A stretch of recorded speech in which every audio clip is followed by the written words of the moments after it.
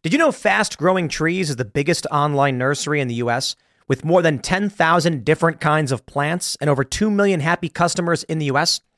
They have everything you could possibly want, like fruit trees, palm trees, evergreens, houseplants, and so much more. Whatever you're interested in, they have it for you.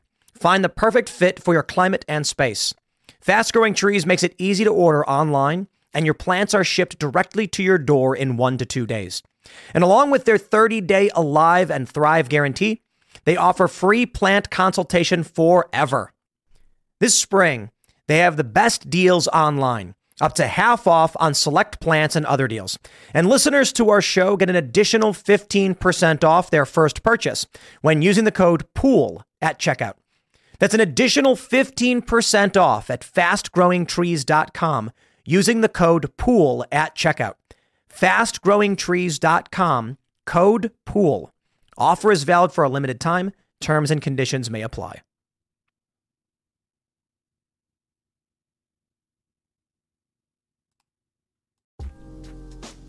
Today is November 30th, 2021, and our first story. Not even a day after Jack Dorsey resigns as CEO of Twitter and is replaced by a new woker CEO, they already have a new censorship policy banning media of people without their consent, meaning independent field reporting, gone.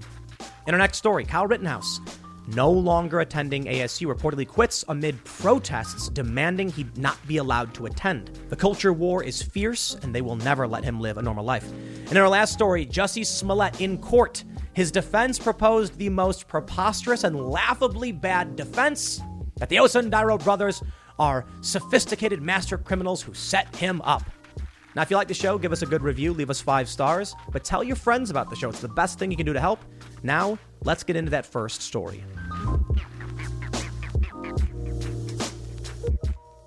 It has not even been a day since Jack Dorsey resigned as CEO of Twitter, and already Twitter has announced a new censorship policy that you cannot share photos or videos, media that they deem to be private. And why? They say, well, sharing private media, as they describe it, disproportionately affects women and minorities. We know that the CEO is particularly woke, and the reason he is replacing Jack Dorsey, one, Jack Dorsey resigned, but also they say Jack Dorsey was not moving fast enough. Could it be that Jack actually does believe in decentralized social media? He actually does believe in free speech, but he was standing up against a giant machine trying to churn the other direction, moving more left against free speech, and he served to slow it down? I don't know. I'm not going to pretend that Jack was doing anything or not doing anything because I think he was only a figurehead. I think they brought him in to represent the company as its founder, and he didn't really have that much impact. The new guy, Parag Agrawal, has already said they're not bound by the First Amendment. They're a global company, but you know what? Jack Dorsey said the same thing. The reality may be that Jack Dorsey was simply disinterested for the most part in Twitter, and he does agree with a lot of these policies. Now, I'll tell you why this is so bad. Twitter is the public square. It's where we share information. A lot of people probably aren't all that worried about it, saying I don't use Twitter, but this matters. Stories about Hunter Biden and Joe Biden censored by Twitter and Facebook, and other stories about Joe Biden and Hunter Biden censored on YouTube. If people, and this is according to Rasmussen and a few other pollsters, knew about what Joe Biden was doing with his son's businesses, things he was lying about, a large portion of people would not have voted for him. This absolutely affects our elections, but outside of elections and politics, it affects our ability to know. And this new policy is one of the most damning policies we've seen in a long time, if not ever. It basically says independent journalism is done. Why? You're out and you're filming someone and they do something and you're like, this is newsworthy. Well, Twitter's issued a clarification saying, well, if it's a large public event, we'll allow it. But it's their context. They decide. Think about Kyle Rittenhouse. The videos of him running through the streets. Now, Twitter says, oh, if it's a big public event or a protest, we're not going to take it down. But why should it even be a question of whether you could or would take it down? I'll tell you this. My belief is that if we get another Kyle Rittenhouse type situation and there are independent journalists on the ground filming, yeah, Twitter will take it down and say, look, this is showing images of private individuals without their consent. So gone. But of course, as we've already seen with James O'Keefe, the mainstream press, CNN in particular, will go to the home of a little old lady because she shared a meme. And they'll question her. They'll show her house. They'll show her identifying details. And Twitter and social media says, that's fine. James O'Keefe does quite literally the same thing, blurs out the address and questions an individual, and they say, you're doxing. We know how this game is played. We know where this is going. Now, of course, many people will say, Tim, I get that, but let's be real. The ratings for all these big fake news outlets are falling off a cliff. Yes, that may be true for the most part. That on television, Timcast IRL, the conversation podcast we do at 8 p.m., check it out on YouTube, we do get substantially more viewers in the key demo than CNN does. I think CNN gets around 100,000 or so, maybe 200, and we're getting 500,000 or more in total key demo views from the live viewership to the VOD viewership. But what about on YouTube? With this big tech censorship, they are seeking to filter out independent voices, channels like this, to prop up CNN. And I have the data because a lot of people want to laugh and be like, CNN's ratings are gone. And then they look at the YouTube data and they're like, how are they getting 100 million views on one channel per month? Who watches this stuff? YouTube puts them on the front page. You see, the game is rigged. And over time, what they're seeking to do is eliminate channels like mine and force you to watch channels like Fox News, MSNBC, or CNN. That's right, Fox News as well. They stopped recommending a lot of my content a while ago and started recommending Fox News instead. Why? I'm not nearly as conservative as Fox News is because Fox News is corporate press and they feel like they're safe to do it. But let's take a look at what's going on with the censorship, and we'll take a look at the corruption of CNN and why it's important independent voices remain strong and are able to share the news. Before we get started, head over to timcast.com, become a member. Why? Because censorship is coming. I've been saying it for a long time. They've taken down some of my videos. They've outright banned many people off these platforms. So we built timcast.com. We have an editorial team reporting on news about like Dave Chappelle and the Maxwell trial and all that stuff. And if you want to support that journalism, become a member. If you want exclusive members-only podcasts from all of our shows, become a member. If you just want to support the work I'm doing here right now, calling out the censorship and challenging the establishment, become a member. Share the show with your friends. Tell your friends and family members to sign up. Help support our work. It is greatly appreciated. But don't forget, hit that like button right now on this video. Subscribe to this channel and take the URL. Share it wherever you can. That's the marketing power we have.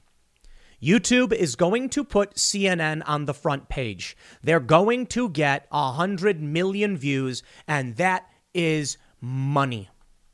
100 million views, man. How much CNN probably makes off of YouTube just giving them the front page position? Let's do some math. 100 million views, they could be getting $400,000 to $800,000 per month for free because YouTube just puts them on the front page. We don't have that power. In fact, we have the opposite. We get shadow banned. We get knocked off these websites. Sharing this video whenever you get the chance, and other channels too, be it Crowder or Styx, I always shout them out. Or even some progressives you might like, you always got to share because I would take a populist, independent personality over the corporate press any day. You got to be active in this culture war in sharing content to the best of your abilities. But let's talk about what's going to happen with Twitter censorship. And this is why I say share what you can when you can, because sooner or later you won't be able to. A lot of people complain to me when they say Tim doesn't even show the images or the videos from these big major events, and I'm like, why do you think my channel still exists and others have been taken down? Yeah. There is a real challenge in trying to hold the center and maintain a position on YouTube. So I say, look, I could show you certain images from the nights in question, and we'll put them up on Timcast IRL or on the website. But the way we're fighting the good fight for free speech now is we're accepting where we've lost areas in this battlefield, certain things that YouTube will ban you for. And then we're letting people know, look, our website covers the news without censorship. So if you want to just read the news and maybe feel like we're not covering something, just check the website. Because we did a really long segment, half an hour, members only show about the Maxwell trial. And we're working on a lot of data about this. So we'll probably have big articles. We'll probably put these clips up free for all the members on the website. But ultimately, we can't rely on YouTube. We can't rely on Twitter. We can't rely on Facebook. Here's the news. Twitter bans sharing photos, videos of people without their consent. Well, how do you do news then? The social media site may allow images if they're newsworthy, but says it'll try to assess the context. There it is. Context will always favor the ideologues they support. Twitter on Tuesday banned the sharing of photos and videos of private individuals without their consent, the company said in a blog post. The update to its private information policy notes that people can contact the microblogging platform to have such media removed. The ban doesn't apply to public figures if the media and tweet are of public interest. But content featuring those people may be removed if the site determines it's been shared to harass, intimidate, or use fear to silence them. Now, I'll pause for a second. To a certain degree, I get it. And I understand the idea, and it ain't all that bad. If you're a Leonardo DiCaprio, and you're sitting in your backyard minding your own business, and some paparazzo takes a picture of you sunbathing, like, dude, that's not okay. That's private. You want to get somebody walking down the street, I get it, but people do this creepy stuff. The problem is they give themselves this power. They use an argument about reasonableness, like what if you, public figure, were just trying to go for an ice cream cone and people started filming and harassing you and insulting you and screaming at you. It's like once once you accept the premise, they then turn around and say, okay, ban all their content. Thanks for giving us the power without question. No, that's why we say, sorry. If you're in the public, we can film you. There have been people saying, tweeting at me like, well, now you can get all those videos of you removed. And I'm like, no, like joking. I'm like, oh, yeah, of course. But of course not. First of all, I don't think Twitter would even grant me that respect. Recession and inflation are here. Gas, housing, and everyday goods are up, way up.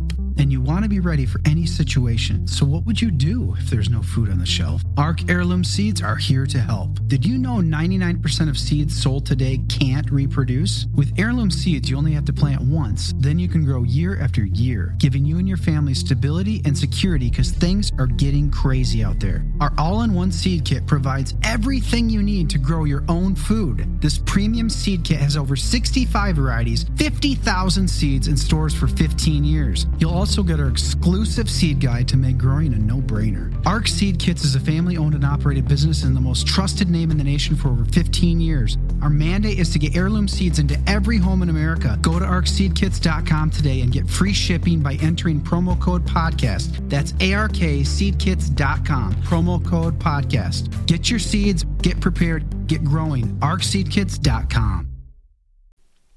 They go on to say, quote, we will always try to assess the context in which the content is shared, and in such cases, we may allow the images or videos to remain on the service.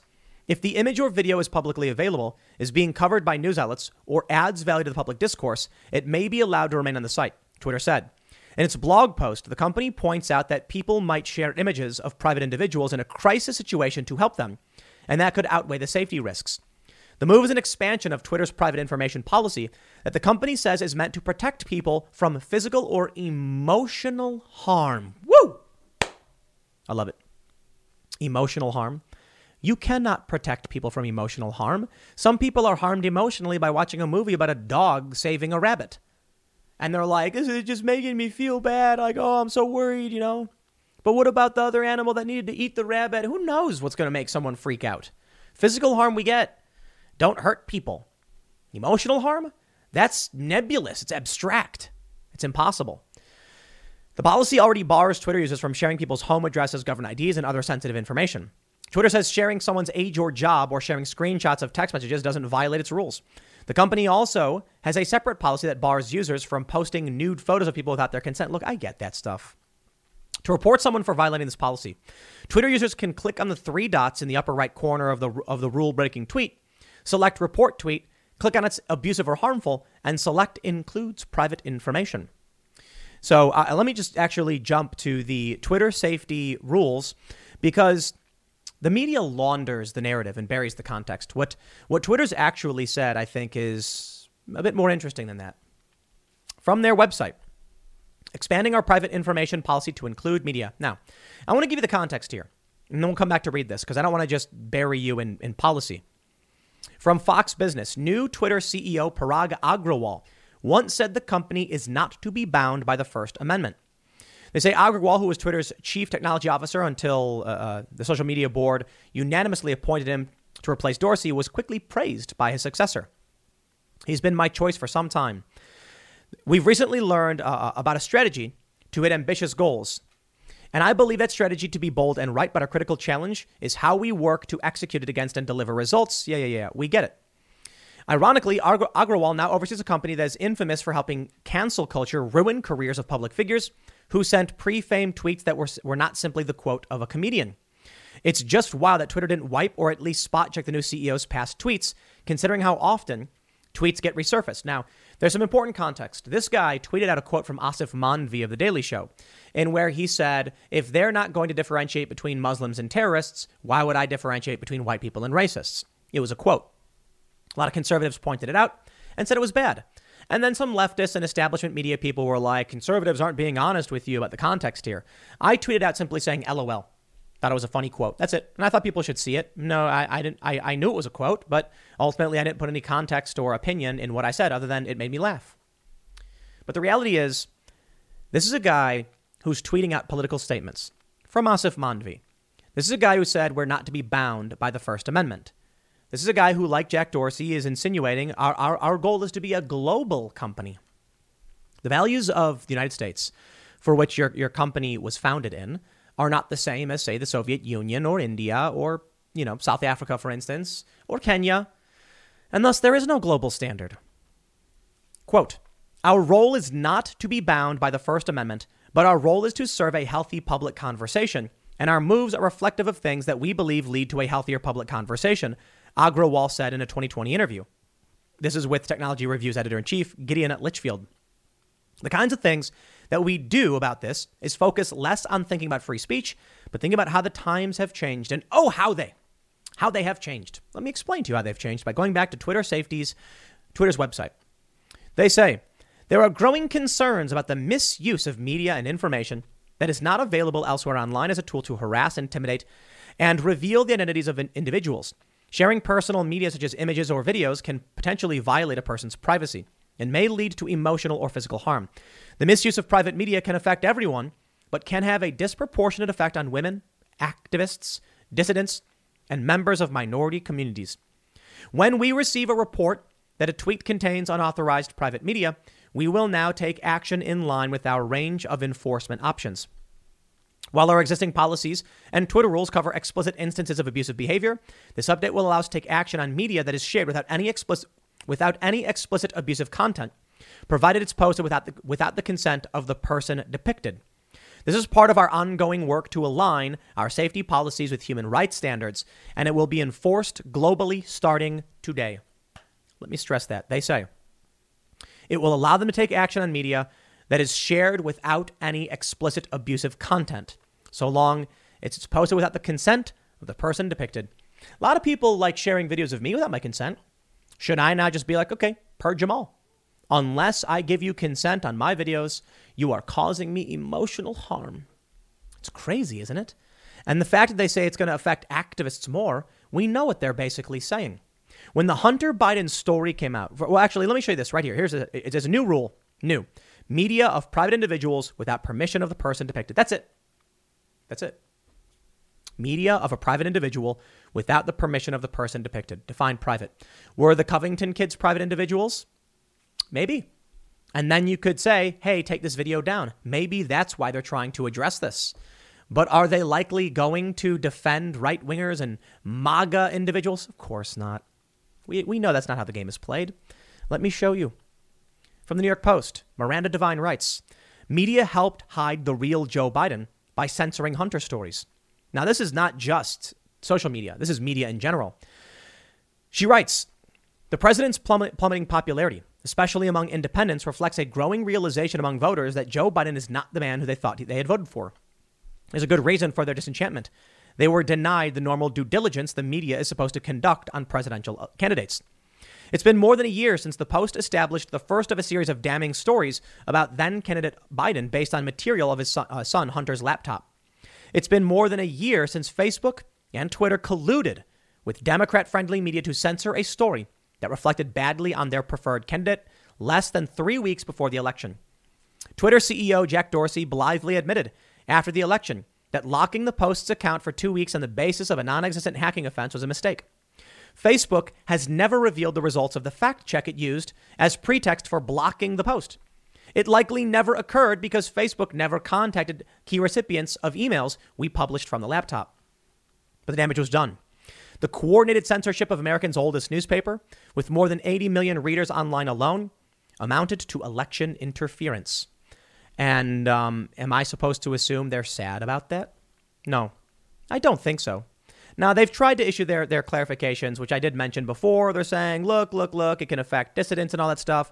And they say images and videos that show people participating in public events like protests, sporting events, would generally not violate this policy. Generally. That means it will. It means they're just worried about a backlash right now from those who support free speech. In a tweet from Andy Ngo, he says, Twitter support needs to clarify what this new policy specifically applies to. The policy, as I read it, gives arbiters at Twitter the ability to determine on a case-by-case basis what is in the public interest and what is not. The policy will be abused to silence journalists. Well, not Democrat ones. It's not going to silence any leftist ones. I mean, for the most part, it's likely just going to silence people like, Andy Ngo.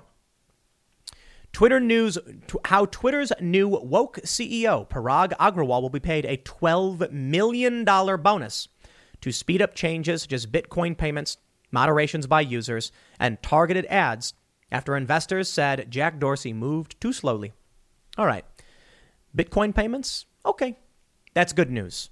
That's great news. The price of Bitcoin will probably start going up as more adoption occurs, and I like that idea. Jack Dorsey, I guess, was too slow on that front. Moderations by users. Interesting. I'd be curious to see what their plan is. Minds.com, MINDS.com, has a jury system, probably the smartest plan for dealing with content, rule violations. Here's how it works. You post something on Minds, and someone says, hey, that's bad, so I'll flag it. It then goes to a panel of jurors who will all vote on whether or not they believe the content is actually violating any rules. Isn't that smart? There's no, for the most part, the judge, the company, doesn't determine whether or not to remove it. They determine whether or not users randomly selected want it removed. The Daily Mail says, as of Monday, Parag Agrawal, 37, has been promoted to, we understand. The move was effective immediately. Investors were critical of Twitter's slow growth, blaming Dorsey's slow decision-making and hoped that Agrawal could foster speedier improvements. He joined in 2011, this we get. His Agrawal, worth $1.52 million, will receive an annual salary of $1 million, plus bonuses and stock units valued at $12.5 million to make decisions and implement them faster. A $1 million salary. What is that? Is that $83,333? Am I getting my math wrong? 83 and then 2 and I think I might be getting my math wrong. I don't know. It's probably around there somewhere. $80,000 a month or so. Wow. That's a lot of money. I suppose, though, for a CEO, it's not all that much money. But what do you think happened after they appointed this guy? The investors were upset. Let me show you. Twitter stock is down in the past 5 days, 7.2%. Bravo, Twitter. When this guy came out, when the words emerged that he had said about not being bound by the First Amendment, we get it, but people start getting worried that this guy's not going to know what he's doing. Now, when Jack Dorsey, this is hilarious, reminds me of Futurama. When Jack Dorsey announced that he was resigning, Twitter went from $47 per share up to $51.88 per share. Huge spike. You ever see the Futurama episode where they're trying to sell Planet Express and it's owned by Farnsworth, the old guy? The 80s guy CEO is maybe a bit esoteric, but it's funny. So anyway, the actual CEO who's driven the stock price up, he was a new guy who came in, ends up dying. He's an 80s guy.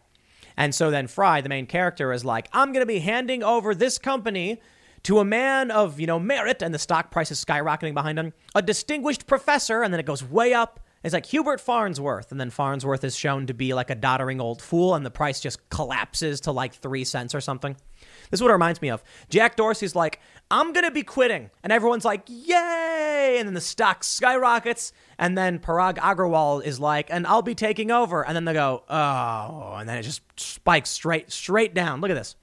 Before the announcement that Dorsey was leaving, it was floating about $47. Now it's at $43 because censorship is bad across the board. But let's talk about how bad it gets. Let me show you how bad it gets. We have the story, of course, that you've seen.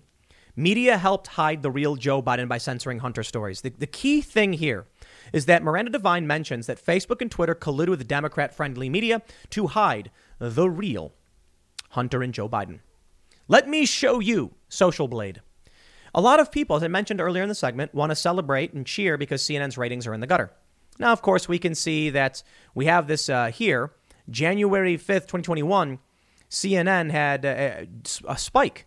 They went from 50 million views to 110 million views. As of right now, in the past 30 days, CNN... Wait, what? Total views weekly. Why is it these numbers are off? Anyway, look. The hard metric... Oh, okay, I'm sorry. Am I looking at something wrong? It says here CNN in 1 week in November got 24 million. Yes, right. That's correct. 24 million views because they've made 100 million views in 1 month. This 100 million number, 110 million was not 1 month. It was a week. In 1 week in January, of course, January 6th, 100 million views. 100 million. CNN averages 3.415 million views per day. They get 3,333 subscribers per day. That's big. CNN is doing really well on YouTube because YouTube is propping them up. YouTube puts them on the front page. And that's the disadvantage that we all have. And let me show you the depravity of CNN. You may be familiar with the CNN scandal. Legal Insurrection writes, Chris Cuomo reportedly uses media resources to get info on his brother's accusers. I'll simplify that story for you. Andrew Cuomo, Democrat governor from New York, who used the fact that his brother is on CNN to lie and manipulate, and it's insane, actually got assistance from his media CNN personality brother to help him with the allegations against him. His brother was actually not only trying to write the response, the PR response, which is insane, considering he works for CNN, but also was seeking to stalk the accusers, the victims of Andrew Cuomo. That happened. And what happens next? Did they fire the guy? No. Dave Weigel, not a fan. He's written fake news before, and I've called him out on it. He says, if some news channel intern did what Chris Cuomo did, they'd have been fired 1 second after these docs were published. Look at this. He has the story from CNN itself. CNN to conduct thorough review of documents showing Chris Cuomo's intimate role advising brother Andrew Cuomo. Written by Brian Stelter, Oliver Darcy, and Sonia Mogge. I'm probably pronouncing that wrong. Moog. This is CNN reporting on their own internal conflict, and it's fair. I think your media reporters covering CNN is fine. This episode is brought to you by Shopify. Forget the frustration of picking commerce platforms when you switch your business to Shopify, the global commerce platform that supercharges your selling wherever you sell. With Shopify, you'll harness the same intuitive features, trusted apps, and powerful analytics used by the world's leading brands. Sign up today for your $1 per month trial period at shopify.com/tech, all lowercase. That's shopify.com/tech. But, I find this interesting. Brian Stelter, what's his attitude? He's come out and he's mentioned the story, sure. But take a look at this. Dan Kennedy said, well, now, not only is Chris Cuomo on tonight, but he's talking about Omicron as if there was nothing else for him to address. Brian Stelter says, for what it's worth, when Chris Cuomo addressed his actions on the air back in August, he said, this will be my final word on it. And he hasn't addressed the matter on TV since. Bravo, CNN. Corruption. Absolute corruption. Stephen Miller says, look at the shameless-ish. Stelter talking about Cuomo like they don't share office space. A political PR operation, not a news network. Good boy, Brian. March on out there and defend CNN's honor. And he does. Don Lemon also did the same thing. You're one of the kindest people on the planet. Don Lemon's fawning handoff to under-fire CNN co-host Cuomo was branded nauseating after Chris lied about the extent of his involvement in brother Andrew's scandal. CNN is not news. You can argue that CNN is comparable to my channel or website or any other one. Fine, sure. I've got political opinions and I do an opinion show and I have no problem saying that. But CNN, the most trusted name in news, propped up on the front page, establishment political positions, supporting the narrative. This is the importance of a free and open internet. YouTube is going to put CNN on the front page. They're going to give them preferential treatment and access. CNN is going to keep lying. They're going to prop up really awful people like the Cuomos. And channels like mine will get shadow banned and relegated to the corners. And YouTube's attitude is probably like, you don't ban them outright, it'll create a backlash, but slowly just excise them so that in 10 years, all that remains is CNN, MSNBC, and Fox News. And maybe not even Fox News, depending on what they choose to promote. I think the idea they have is these are the corporate cable channels, and it's what we want. And we want to, bring everything back together. I'll admit there's a big problem with social media in that it allows a wedge to be driven between people to a great degree. We have two different realities. People who watch the mainstream media and believe nonsense, and people who get the truth because they investigate on their own and fact check things. Some people might fact check on their own a bit too far and then end up reading nonsense and believing conspiracy theories because that's not fact checking, but you get wrapped up in that stuff. But for the most part, people who are discerning, who read the news and watch the videos, have an idea of what's really going on. And here's the scary scenario. The machine is churning in one direction. With Twitter's announcement, the direction is that independent reporting and media will not be allowed to function.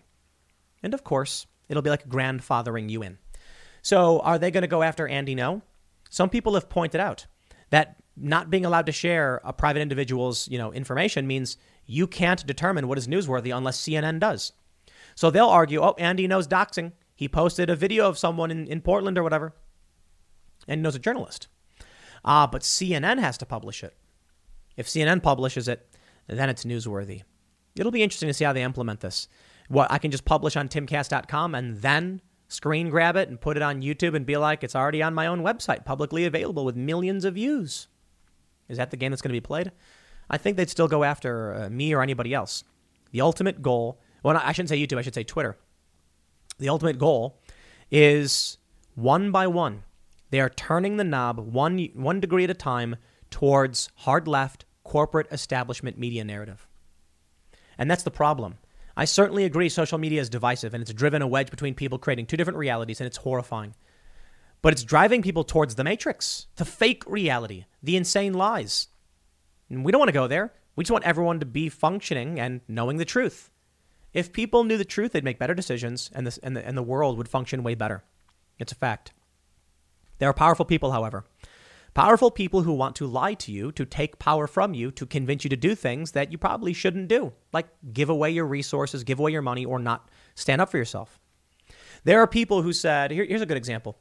When Let's Go Brandon was going viral, there were a bunch of conservatives who said, it's a bad meme, don't use it, because no one knows what it means. These people are not bad people. These are a lot of good people I know and have had on Timcast IRL saying this. And I said, Let's Go Brandon as a meme forces people to ask the question, why is this being said? So when they hear people chanting, Let's Go Brandon, they say, what does that mean? If they hear people chanting F Joe Biden, they're going to be like, I get it. And they're going to ignore it. But having to go online and look something up or ask someone might spark a conversation. So it was a brilliant meme. That's what we need to be careful of. Being discouraged, refusing to stand up. But most importantly, the issue is that it's not so much about the individual saying it's a bad meme. Maybe it's not a perfect example. It's that on social media, they're going to slowly push you. Not instantly, not right off the bat, but they're going to slowly push you into the area they want you to be, to only report the things they want reported, to only comment on the things they want commented on.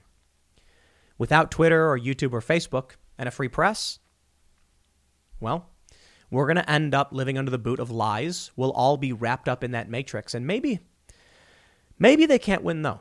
Maybe there's too many people who have woken up to what's going on. They're challenging the lies. They're challenging the manipulation. They're seeing through it all. When they say, no, we're not going to, we'll never ship people from, their homes to these Australian quarantine camps, and then they do. Right now in Australia, here's a good example. The government is claiming that I'm lying because they specifically, explicitly stated they were having the military take people from their homes in an area called Binjari to a quarantine camp. They said it was conspiracy theories, but it's their own words. People who aren't allowed to leave their house to eat in Australia are then told, either taken by force or voluntarily, as they call it, even though I say it's insane. They say you can't leave your house, not even to eat, not even to get food. And then they come and offer you a ride to a quarantine camp where they'll feed you? A lot of people will be like, please, I'm hungry and I can't leave my house. They'll take that deal. How do we know about this stuff? Social media. How do we know about what's going on with the Uyghur Muslims? Social media. Give it 10 or 20 years. They're homogenizing this machine. It's kind of crazy. The internet used to be so much bigger, you know? Now it's like, what, just Facebook and Google? It's hard to know what'll happen, but the censorship will get worse.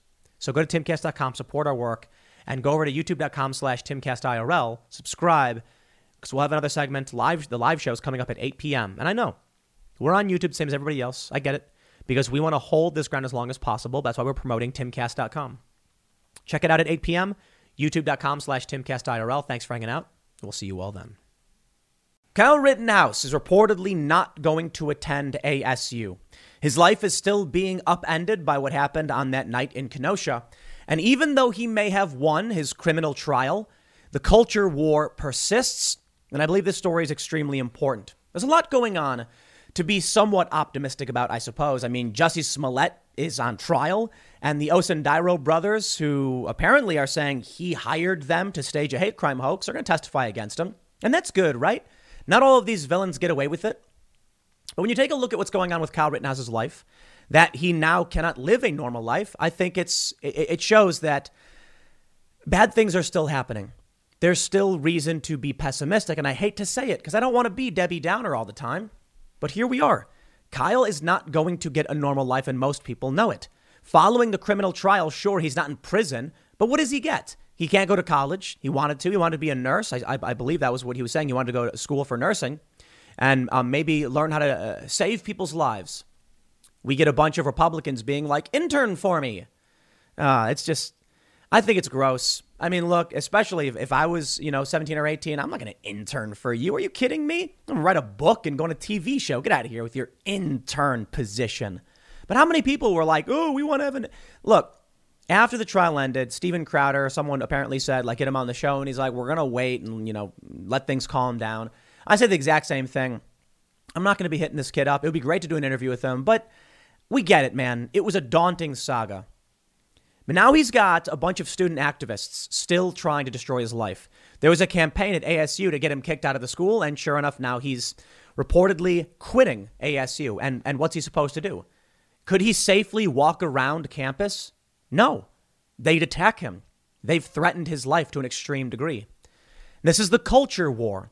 This is things getting worse or still being bad. If you think that a criminal trial is the peak of the battle in the culture war, you're wrong. And then I have to bring up the Ahmaud Arbery trial. It's been swept under the rug, basically. No one cares. And I got to say, I think morally and ethically, it was the wrong verdict. But where are the independents? Where are the conservatives? Where are the libertarians to be like, whoa, we need to have a conversation about the Ahmaud Arbery trial? Because we are not serving strong morals, ethics, and making society a better place by simply allowing emotional and vindictive people to use the legal system for retribution, which is what they've been doing, which is what they did with Ahmaud Arbery and what they're doing with what they did with Kyle Rittenhouse. Now, I said this before as it pertains to Ahmaud Arbery. To the letter of the law, I think the jury got it right. Absolutely.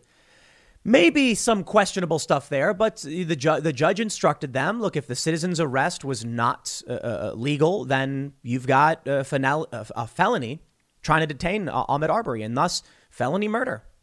There's a lot of questions about what you would do if you were surrounded by a bunch of vehicles and a guy had a shotgun and told you to stop, and whether you'd be like, okay, or you'd be like, no way, dude, I'm not going down without a fight.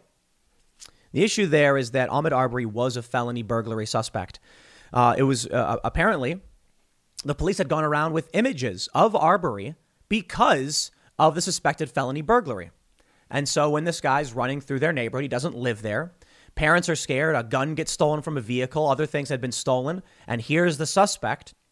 These guys, the McMichaels, believed they had probable cause to stop him until the police arrived. They had called the police in the past. Police were never able to get there on time to stop him. So they said, we're going to stop him. Another man, I forgot what the guy's name was, simply followed in a vehicle filming to see what would happen. That guy got felony murder. You see, this is the issue. I saw Tulsi Gabbard come out and she was like, this is the right verdict. And I was like, what about it's the right verdict? No, for real. Like, I can understand the judge gave an instruction on the citizen's arrest charge. Branca, the self-defense expert, said that the judge probably issued the incorrect ruling because these guys had probable cause. And I think if you look at it, it's a horrifying situation. We don't want it to happen. There's probably some criminal culpability here. But to have these dudes go down for felony murder. Look, I'm looking at this Kyle Rittenhouse story, and the first thing I see is just, so he's losing. I mean, it's great that he's not in prison, but why was he put on trial in the first place? He was attacked. Gage Grosskreutz, the dude who pulled the gun on him, should be on trial for aggravated assault at the very least. And he's not. So all of these independent libertarian types, conservatives, are all cheering. And I think, okay, it's good. If you're sinking in quicksand and then you're struggling to get out while everybody watches and the state puts their boot on your head to make it harder, but you still pull yourself out and climb out of that quicksand, we'll all cheer for you. Congratulations, you weren't consumed by the trap. Meanwhile, everything was just wrong, was just bad, and the people who should actually be on trial aren't. And then I just see these conservatives cheering for what happened in the Arbery trial, and I'm like, look, man, I don't think Arbery should have lost his life. But he also did charge Travis McMichael, going around the truck, flanking, around the truck, and then jumping at him and grabbing the shotgun. And you can argue justification. I'm not saying you can't argue justification for the assault. Like I said, you get surrounded, you're going to be like, hey, man, I'm not going down without a fight. You got a gun on me and there's a car behind me. That's why they got the driver on felony murder. But just think about how absurd all of this is. Students protest, Kyle quits. His life is ruined. Okay, not completely ruined. The joke is that he'll be doing CPAC speeches. But no, I think it's fair to say in many respects, it's irreversibly changed and not necessarily for the better. First of all, how much money did he need to actually win this trial? How much time did he spend in jail? And now that he gets out, can he live his life the way he wanted to? No, he never will be able to. I know. I'm ranting on a lot of this stuff, but it's just, I don't want to be too pessimistic. You know what I mean? It's good that he won the trial, but let's be real. The people who should be on trial aren't. And I'm just, man, watching the celebration over the verdict in the Arbery trial because conservatives are so weak that they're willing to sink their own battleship if it means they can save their submarine. You know what I mean? Like, well, we got Kyle Rittenhouse out. The left is really mad. Let's appease them and use this to claim that we're correct. And I'm just like, yo, just be correct. You don't need to sacrifice people who because they were chasing after a felony burglary suspect simply because you wanted Kyle Rittenhouse to be found not guilty. But that's what it is. Seems like it. Tucson.com reports a Sun Devil no more. Rittenhouse quits ASU. Having been admitted as an online student to ASU earlier this fall, Rittenhouse is reportedly no longer enrolled in classes there. Rittenhouse said while on trial that he was studying nursing at ASU, but a spokesperson for the college later told Arizona Republic that while Rittenhouse had enrolled as a non-degree seeking online student before his trial began, he was not enrolled in ASU's at Edson College of Nursing and Health Innovation. Last week, the Chicago Tribune reported that Rittenhouse began ASU's online program on October 13th, just weeks before his homicide trial started, and that he would like to re-enroll in classes and live on campus now that he has been acquitted. Rittenhouse, however, is no longer enrolled in any courses at ASU that are scheduled to end this week, university officials announced Monday. So maybe it's not related to the activism. I don't know. But here's the story. Students want Arizona State University to kick out Kyle Rittenhouse. A coalition of student groups called Rittenhouse a violent, bloodthirsty murderer. I think it's a murderer. Get a copy, editor, timcast.com. Oh, wait, that's me. All right. Well, anyway, student activists at Arizona State University are advocating for Kyle Rittenhouse to be expelled. Rittenhouse revealed last week that he had been taking classes through the university online. He said he would like to attend ASU in person. 4 student groups, Students for Socialism, Students for Justice in Palestine, the Multicultural Solidarity Coalition, and the Mexican-American student group Meca de As launched a campaign to have Rittenhouse expelled. They are demanding that ASU release a statement against white supremacy and racist murderer Kyle Rittenhouse. And that's a quote on them, not on us. Rittenhouse was acquitted of all charges, this we understand. He was publicly denounced by most major media outlets during the subsequent year, even Joe Biden. A Students for Socialism spokesperson told Fox News the case's jury effectively gives right-winged individuals the license to kill other individuals who protest for human rights. No, that's not true. But look, we're in a culture war. The goal is for either side, whatever they may be, to irrevocably change this country or moral foundations. And the criminal trial was important because it shows that at least some institutions are willing to stand up for basic human rights, the right to self-defense in this regard. But the fact that we have an unrelenting force, these cult members who will destroy your life after the fact, to me, well, the war is still on. Good. You know, there's good news in the victory for Kyle Rittenhouse. I mean, we were all relieved. We were all cheering for it. Okay. That I get. And then we have the Ahmaud Arbery case, which I have to just bring up because I can't believe it's already been dropped and let go. The McMichaels chased after a guy who was a felony burglary suspect. Why were they armed? I don't know, but perhaps it's because a gun was stolen from a truck only a few weeks prior. This was the guy who was suspected of burglarizing the neighborhood. He did not live there. He was not jogging there. That's insane. Media lies. So what do you do? It's tough. A lot of people, this is hilarious. It's absolutely hilarious. People on the right had responded to me on Twitter saying they should have just followed closely behind while filming. Oh, you think? Because that's literally what the one dude did. Slowly followed the dude filming as the police were called already. And that guy was convicted on felony murder charges. What about that was the right verdict? What about that? You want to talk about the McMichaels? You want to say, look, I get it. They may have had a belief of probable cause, but they didn't have it. They did not witness him commit a crime. Okay. They didn't witness it. And if that's the case, the jury was instructed to make a decision. And they said these guys didn't know of a crime committed and they tried to stop him with a gun. You got a serious question there. And that's why I'm like, on the instructions, the jury made their call, and it does make sense. Morally and ethically, I think we have a challenge. We have a problem. You have the right, being, celebratory in the verdict here, and you have them, I don't know. It's just doesn't sit right with me that you could be living in a community that's being plagued by burglaries, and you're told by the police, this is an image of the suspect. Then you're told that's the guy, he's running. Now, according to the law, the citizen's arrest law, it says that if you want to arrest someone, you need to have immediate knowledge. However, if the crime, if suspected as a felony and the person is attempting to escape, you need only probable cause. It doesn't say however, it just says if the crime is, and that Andrew Branca, the self-defense expert, says that it reads like two separate clauses, that basically if they're committing a crime, you need immediate knowledge. However, is being the word that needed to be included. Otherwise, the reading of the law makes no sense if the prosecution said it. The prosecution was like, no matter what the crime is, it says you need to have immediate knowledge. On that, the jury convicted. Conservatives cheered. Progressives cheered. Leftists on Twitter started tweeting cope at anybody who was questioning the verdict. And there was no outrage from the right. They don't care. Because they don't actually want to get their hands dirty. They don't actually want to challenge something that doesn't make sense. Many do. It's interesting when I see people in the comments being like, yo, something's wrong about this. And it's interesting for me to see people, like conservative podcasters and people like Tulsi Gabbard. And I'm a fan of Tulsi, mind you. Be like, this is the right call. It was a racist murder. Look, it wasn't. I don't think it was. I looked at the facts. I look at that story. And my point here is with the Kyle Rittenhouse stuff is that the culture war is a raging. And boy, does it feel like in many ways we are a losing. I'm not saying we're going to lose. And we as in the freedom oriented, because certainly it doesn't mean left or right. That's rather meaningless. There are two different universes here. OK, it's time for today's Lucky Land horoscope with Victoria Cash. Life's gotten mundane, so shake up the daily routine and be adventurous with a trip to Lucky Land. You know what they say, your chance to win starts with a spin.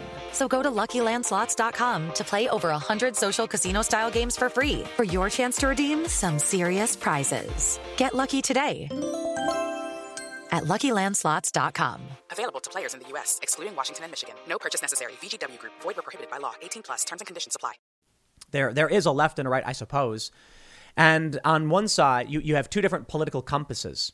The left has their Bill Kristols and Lincoln projects that are right wing in the fictional Matrix universe, and they're left wing. And then the freedom loving side has their left and right Matrix. I guess it's really simple. There's actually not two different universes. It's just the authoritarian and libertarian wings of the political compass. We're all on the libertarian spectrum being like freedom and you do your thing. And then all the authoritarians, establishment leftists, many of the Bernie Sanders supporters, they're totally authoritarian because they advocate for violence. They lie, they cheat, they steal. So for them, this was a victory. If someone who's not from your community is running around, is seen breaking into, entering property on numerous occasions, 5 times, while burglaries are happening, and this is the suspect, you are not allowed to do anything to stop it. I don't know. I mean, maybe they really should have just gone unarmed. But then there's another big challenge there. If the McMichaels didn't have that weapon when Arbery charged at him, they would have fought. Dude may have run away. But they also knew that a gun had gone missing. A gun had been stolen from a vehicle.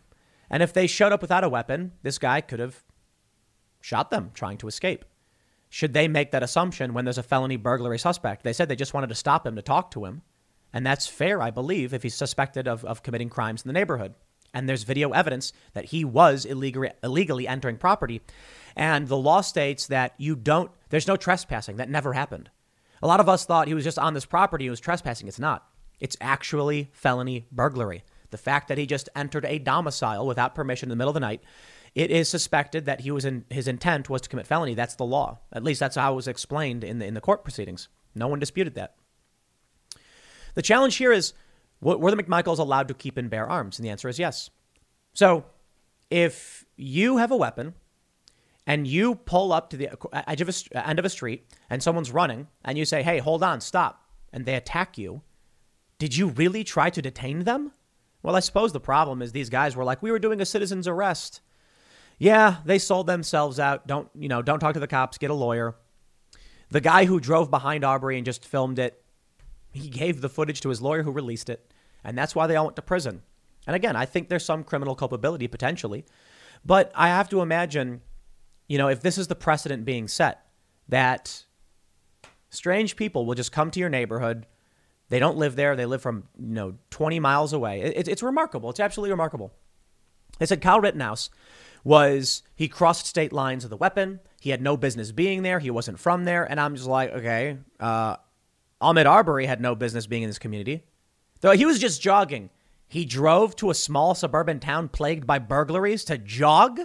What a coincidence. And he was just checking out that property in the middle of the night. You know what I think? I think Ahmaud Arbery was the burglar. I think it's extremely likely he was the guy who stole the gun. He should not have lost his life. I don't believe in the death penalty. But the problem is, when he is that suspect, when the police actually say, here's the video, here's the photograph of the guy, and then you see him and you're like, we want to stop him, but what do? He might be armed. And then he attacks you. You go to prison while conservatives celebrate. Yay. That doesn't sit right. Again, like I said, letter of the law, they said that citizen's arrest was not, if it was not good, then it's felony murder. Because you tried to detain someone with a weapon and they fought back and died because of it. That I understand. So what do you do? How do you seek justice in these situations? Man, I don't know. And the challenge is, for the most part, that, it's clear as day, this dude was not a member of this community and he had no business being there. You can walk in any neighborhood you want in America. That I understand. I'm just saying, like, when a community is being plagued by burglaries, of course the left is going to make it a racial issue. They're going to say absolutely, Tim's being racist. What do you mean no business? I'm saying I don't live in that community. And if I just showed up and started walking around, for months and entering private property over and over again, people are going to be like, who are you and what are you doing? Stuff is going missing. It doesn't matter what your race is. And now these guys are getting locked up for it. Kyle Rittenhouse may have won, but now he's still being attacked by the left. They will never give him he will never have a normal life. He will never be able to just go to college, go to those college parties, meet some young, meet a young woman and then, have a family. He's going to be in hiding. He's going to face death threats. He even said he may have to change his name. And then what? Plastic surgery? If he changes his name, a lot of companies, when you hire, they say, have you ever gone by another name? Now, he can lie. I suppose he'll have to. Because if he says Kyle Rittenhouse, they're going to be like, are you the guy who got arrested in Florida? Which I can't explain why, but yikes. Or are you the dude who went on trial in Kenosha? You think a company is going to want to hire Kyle Rittenhouse? They're going to be like, dude, we'll get attacked. This is the culture war. We will get absolutely attacked by the left. They will scream. They will protest. They will boycott. They'll accuse us. Sorry, we're not hiring you. So what happens? Well, let me see what we have here. Let me just point out, even though he's not going there, they're still planning on protesting him. So sure. And we got this story. Charlie Kirk poses with Kyle Rittenhouse ahead of podcast interview. This is Kyle Rittenhouse's only option: to embrace the right to become an intern, to work for a member of Congress, to go on podcasts, maybe sell a book and give speeches. And he gets mocked for it. I think it was The Onion. They put out that story saying Kyle Rittenhouse sentenced to 45 years of CPAC speeches. A lot of people said he's going to become a darling of the right. He's going to write a book. It's going to sell. And what's he supposed to do? You think he can go and get a job at Burger King at this point? You think he's going to be able to go and become a nurse? He'll walk in that room and someone will see like Nurse Rittenhouse and they'll be like, no way. Now, a lot of people probably wouldn't realize, but the hospital wouldn't hire him. His only option now is to be thrust into the culture war. And it's sad. I think it's a defeat. I'm sure many on the right will probably celebrate it and be like, good, no, we want, his voice. And I want a world where you can be like, look, man, I don't want to be involved. I want to just live my life and be peaceful, but we're in a war. And that's the reality. And Kyle Rittenhouse doesn't have a choice. But truth be told, he decided to enter the fray. And now he's going to live with those consequences. He didn't have to go down that night for whatever reason. He decided to. And because of that, he was thrust into this epic, we'll call it. I don't want to say it was an adventure. I say, something horrifying, but tragedy and disastrous and strife. And now he'll have to live with that. And to me, I see all this stuff and I'm just like, man, it never ends, does it? It's unrelenting. So let me say this to wrap things up. Maybe I am a little pessimistic. It's cloudy out and there's no sunlight. So maybe that's getting me down a little bit. But maybe the reality is just that we are in a culture war. It is not going to be easy to win it. But I think if we stand strong and stay true to our values, we will. So I hope Kyle Rittenhouse finds a path forward. And maybe we'll see an appeal in the Ahmaud Arbery case over the ruling from the judge on the matter of the law that was improper. I'm saying maybe the ruling will say it's improper. I don't know. I certainly don't like the idea that they did. Look, it's tough. The Arbery one really is a coin toss for me. I'm just saying it doesn't sit right. It's not so cut and dry to just lock these guys up for the rest of their lives, especially the dude just filming. But I'm not saying they did nothing wrong. Absolutely not. I'm saying there's criminal culpability there. But are we really just going to burn people at the stake? Life in prison for these guys? We'll see how it plays out. I'll leave it there. Next segment's coming up at 1 p.m. on this channel. Thanks for hanging out. We'll see you all then. The criminal trial for Jussie Smollett is underway. And the Smollett defense team has just offered up what may be the stupidest, but perhaps the only, defense he could muster. You see, on that fateful night 3 years ago, Jussie Smollett claimed that he was attacked by 2 Trump supporters in the middle of the night, wee hours of the morning, by who were wearing MAGA hats and yelled, "It's MAGA country," and they were in a part of Chicago where no one really lives, or at least no one's out in the wee hours of the morning, and threw a noose around his neck and splashed him with bleach or something, and it is the stupidest story in the world. Now, most of you know this, but considering the story itself was so dumb, it's no surprise that Jussie Smollett is offering up an even stupider story.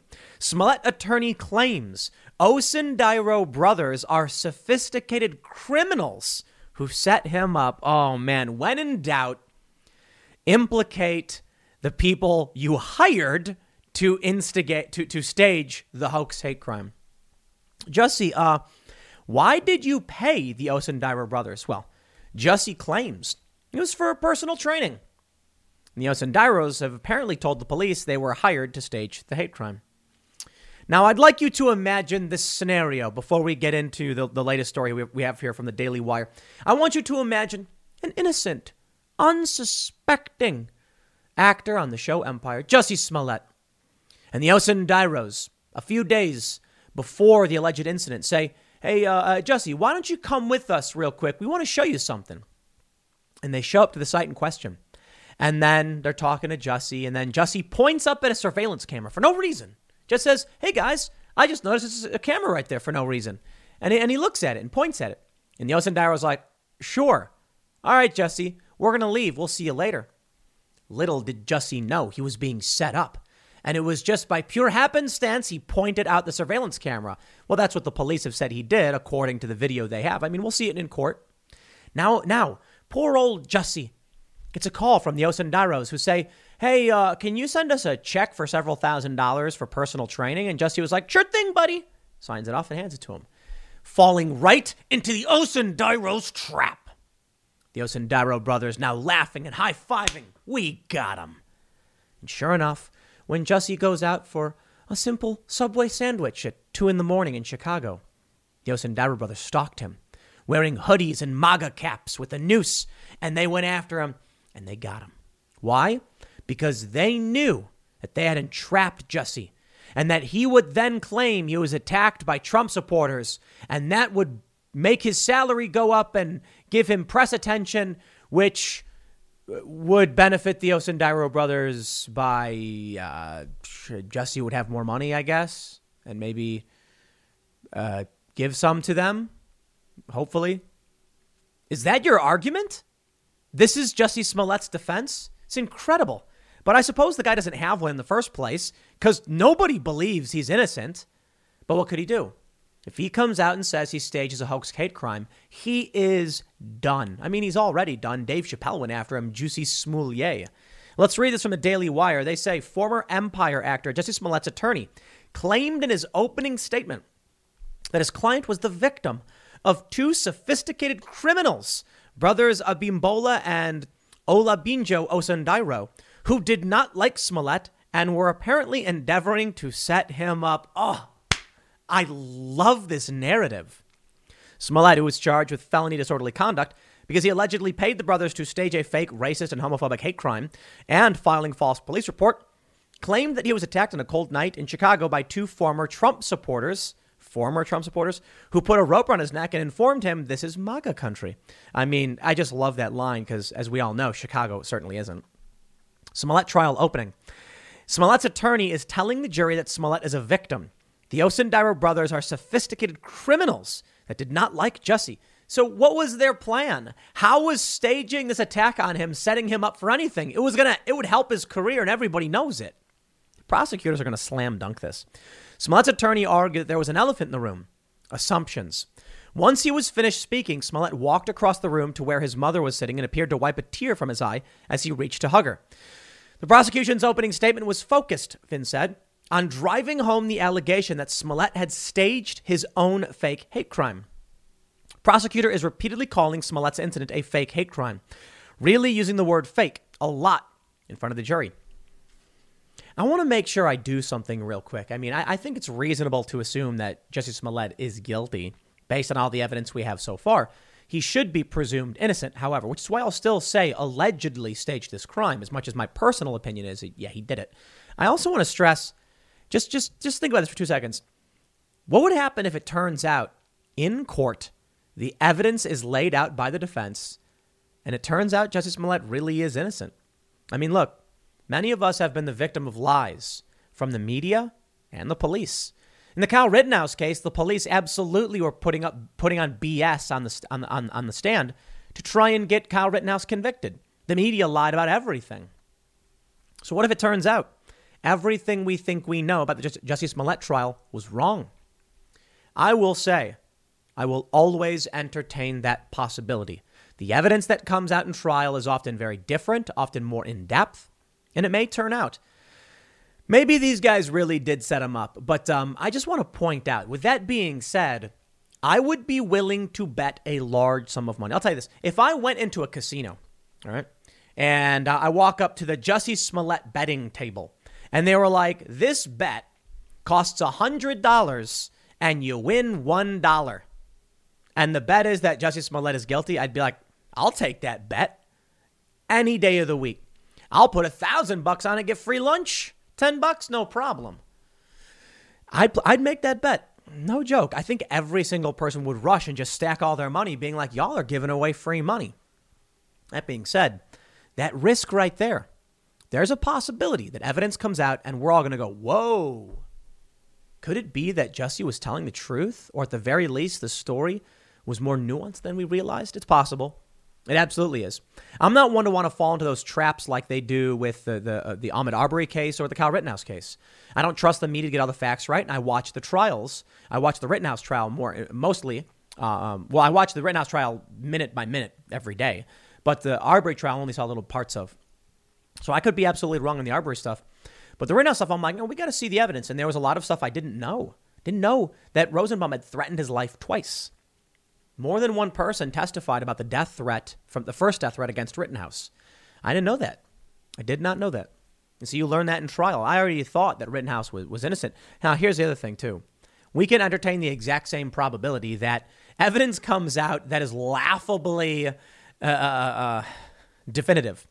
Like a video of Jussie Smollett being on the phone with Yosin Dairos being like, here's the plan, guys. Here's what we're going to do. And then you just be like, Jussie, what? Why are you... Why didn't you just plead out or something?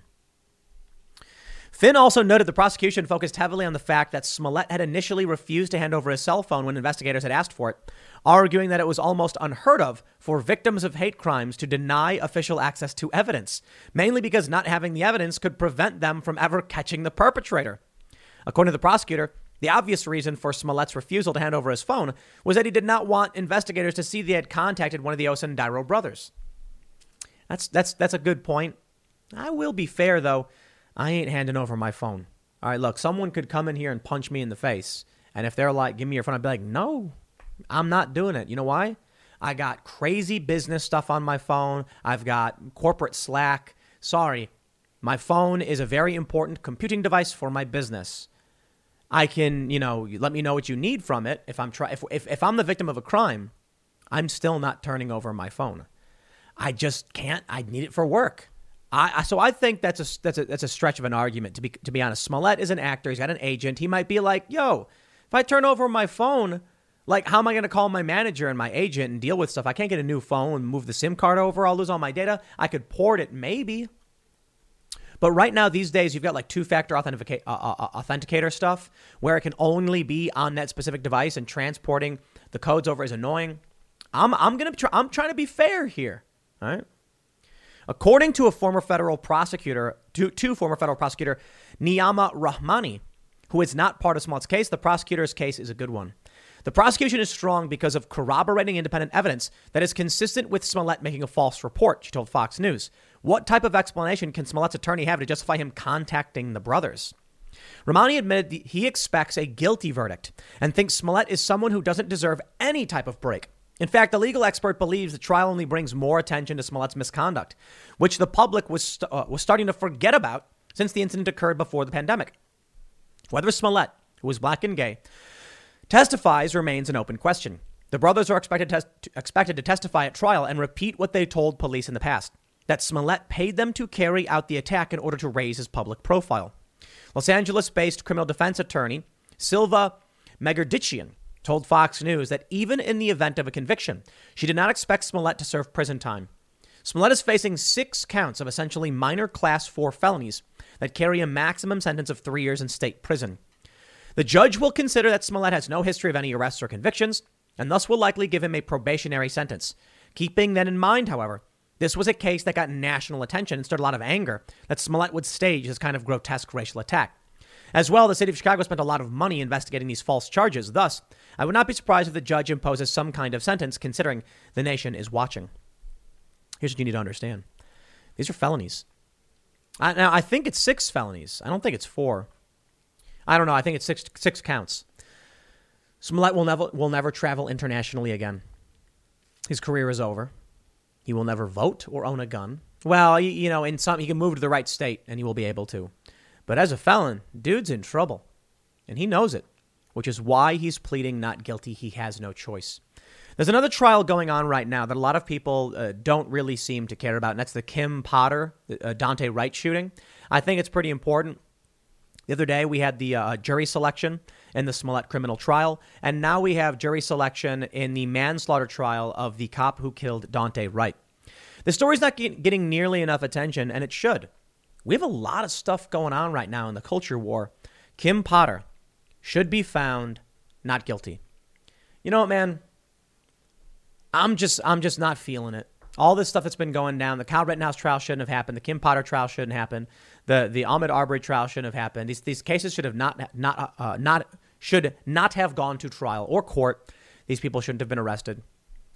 Now, I will say maybe that's not so true when it comes to the Ahmaud Arbery case. I mean, there was definitely an investigation that needed to have happened. But upon the investigation, they concluded that self-defense, right? Felony suspect. I mentioned it in the previous segment, so I won't get too much back into it. But with the Kimberly Potter story, when it happened, I was like, good, go to prison, have fun. And it's an emotional response that I stand by. But what I think, emotionally versus like realistically, here's what I mean by this. At the time, Kim Potter was serving as an officer in Minneapolis, in Minnesota. Not Minneapolis, it was in Minnesota. I think it was just outside of Minneapolis. They were defunding the police. Protests and riots all over the country about the police. The George Floyd case. And we saw the injustice at what was happening to many officers. Now, I'll be the first person to come out and talk smack about bad cops. New York City, 27 cops defended an illegal mural in front of Trump building, Black Lives Matter, that the mayor stole taxpayer money to paint. And the cops were like, meh, I'll just, we'll do what we're told. We don't care if it's legal or not. That to me should be a felony. I mean, look, de Blasio stole taxpayer funds, illegally painted the street, and then asked the cops to abet him in that crime. And they said yes. Those are criminals. Those are despicable, vile, pathetic, loser criminals. And they should be arrested and charged. First, the mayor should, for stealing the money. He didn't get approval to do any of that garbage. These are evil people. When it comes to Kim Potter, she was trying to stop a criminal, right? A suspect. They tell him not to move, and he jumps in the car. Now, I believe he had a gun. It's been a while since I've gone through the story. And she yells, taser, taser, taser, and then shoots him with, I believe 9mm, what the police are equipped with, killing him. And then she was shocked. Oh, no, oh, no. She yelled, taser, taser, taser. Immediately, the narrative was that she accidentally shot him, and it was manslaughter. The reality? It was a justified shooting.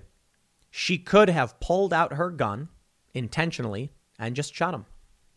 The problem is, on video, she yells, taser, taser, taser, and still not enough evidence to say she did anything wrong.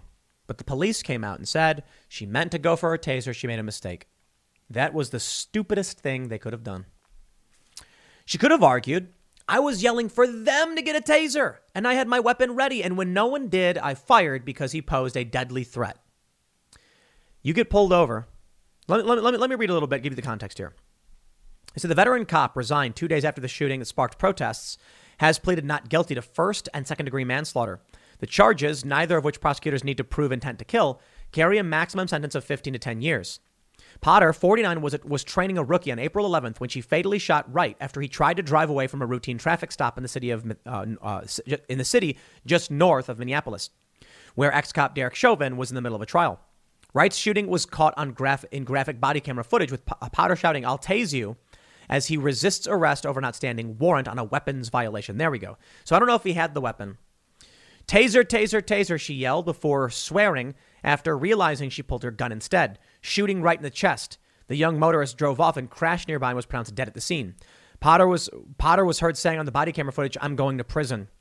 However, her legal team has insisted that videos show she made an innocent mistake. An accident is not a crime, one of Potter's attorneys, Paul Eng, told the Minneapolis Star-Tribune. Her defense also said it plans to argue that Wright caused his own death by refusing to comply with the officer's warning and putting them at risk as he tried to drive off. However, prosecutors are seeking a lengthy prison sentence, insisting the 26-year police veteran was too experienced to make such a mistake. No, come on.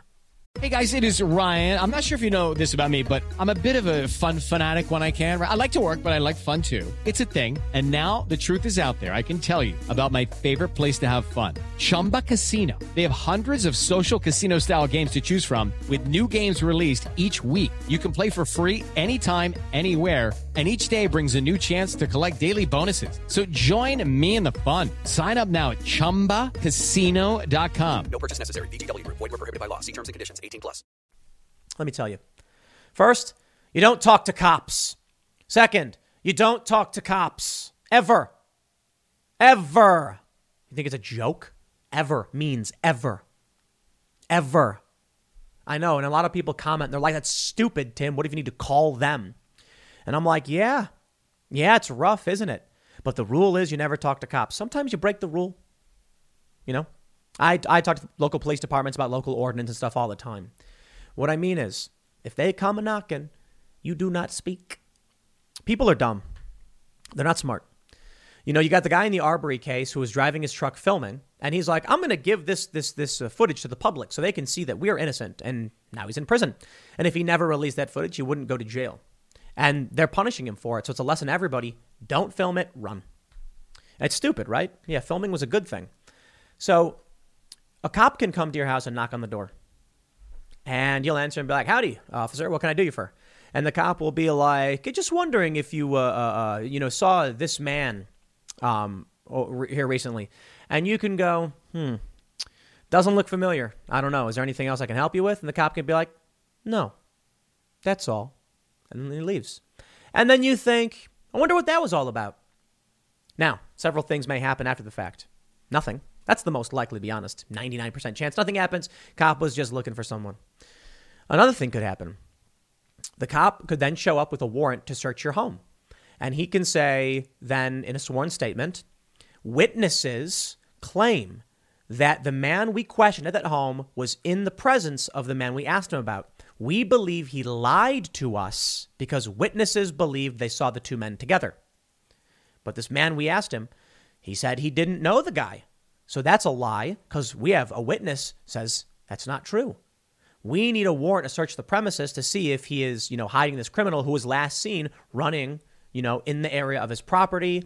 You probably need a little bit more than that for a search warrant. But my point is, if a witness says, I saw this guy, I think it was John Smith with, John Doe, and the cops come to your house, you were never anywhere near this guy, you don't know him, and they ask you about him, witness got it wrong.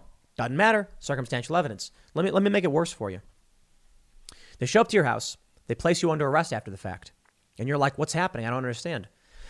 And they say, we've got a witness who says you were at the scene of the crime with the man in question, and you claimed you didn't know this guy, and that was a lie. And then you're like, but what evidence do they possibly have? And the cop then leans in and says, you're at court now in arraignment. And the officer goes, Your Honor, when I went and spoke to this man at his home, he said he was there at the scene of the crime. He admitted it to me. And you'll go, no, I didn't. And the judge is going to be like, quiet, no outbursts. Remand. You spoke with the cop. The cop maybe got it wrong. The cop could say it was very suspicious. He was deflecting. He was refusing to answer questions. And then he said to me, he was there. And you'll be like, I never said that. Doesn't matter. It's your word and a cop's word. You don't talk to cops. Now, the reason I bring that up, for Kim Potter, she's on camera saying, I'm going to prison, all that stuff. I think the assessment is correct that she was justified in using lethal force because they were serving a warrant on a man who had a weapons charge and who was ignoring their orders and trying to flee and jumping into his vehicle. He could have pulled out a gun. Now, I'm not happy the dude lost his life. Of course I'm not. I don't believe in the death penalty. I say it all the time. But am I supposed to be like the cop is not deserving of the same rights to defend themselves? You are given an order by the police. You have a warrant. It's not pretty. It's not all good. And sometimes there are exceptions to when you just comply. But for the most part, you're being served a warrant. You quietly put your hands behind your back and you figure it out later. It's not true that you always want to do that. Just if you've committed a crime, if you've got a warrant or if the cops are asking to stop, you should probably stop. Now, I mean, look, there are obvious circumstances where like the government military vehicle or government agency vehicle pulls up to your house and says, we're relocating your family. Everyone get in the vehicle. Yeah, then maybe you're going to be like, nah, I'm not going to. I don't know about all that, right? Maybe the people in Australia would be like, no way, and run for it or something. You get pulled over. And a cop says, come with me. Like I tell this story all the time. I got pulled over by the police. They immediately claimed my car smelled like weed, pulled me out of the car, cuffed me, and I just put my hands on. I didn't scream. I didn't fight. They were lying. They were trying to plant drugs in my car. And the only reason they let me go is because they found the firefighter decal from my dad in the glove box. But I put my hands behind my back and I just said, no. They kept saying, confess. And I said, no. Probably still not a good idea. Probably should have just been like lawyer. And then they'll stop asking. And that's probably the smart thing to do. People think they can talk their way out of an arrest. Not true.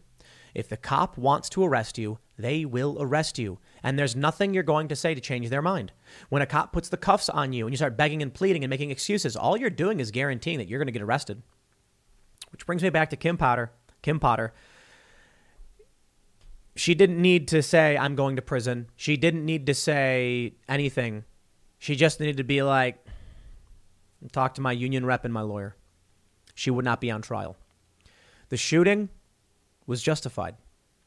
The mistake she made was when she came out and said she meant to tase him. Now they're like, oh, well, you killed him, though. It's like, yeah, but if she had intended to actually shoot him with her gun, it would have been justified. Stupid rules. They make no sense, right? 26-year veteran. I'll tell you this. As I stated before, if you want to be a police officer with all this stuff going down in the face of the extremism from the left, the corruption of our institutions, then I'm not going to come out and defend you. I'm going to be like, well, you get what you deserve. You know that they will do this if you were a cop. You know that if you're a police officer and you're trying to do a good job, they will put you in prison for life. And if you want to take that risk, okay. People have commented like, Tim, you need to understand, despite all that, these cops want to do the right thing. And I'm like, some of them just want jobs. I don't blame them. Nobody wants to be broke and homeless. But some of them are just like, look, I'll take the risk. All right. Kim Potter took the risk and now she's going to go to prison for the rest of her life. Maybe not. They get 10 to 15 years. She'll get 7. She'll be out, 4 with good behavior or something. But there you go, lady. 4 years in prison. You should have just called in blue flu. With everything going on with the Chauvin trial, none of these cops wanted to stand up for what went down. None of them. Then why would I? Look, it's one thing when cops cover up for each other. It's another thing when they're like, yo, clearly we've got something wrong here and we should speak out against it on principle. We'll see how these trials go out. We'll see how it all goes down. The Jussie Smollett trial and the Kim Potter trial. I'll leave it there. Next segment's coming up at 4 p.m. over at youtube.com/Timcast. Thanks for hanging out, and I'll see you all then.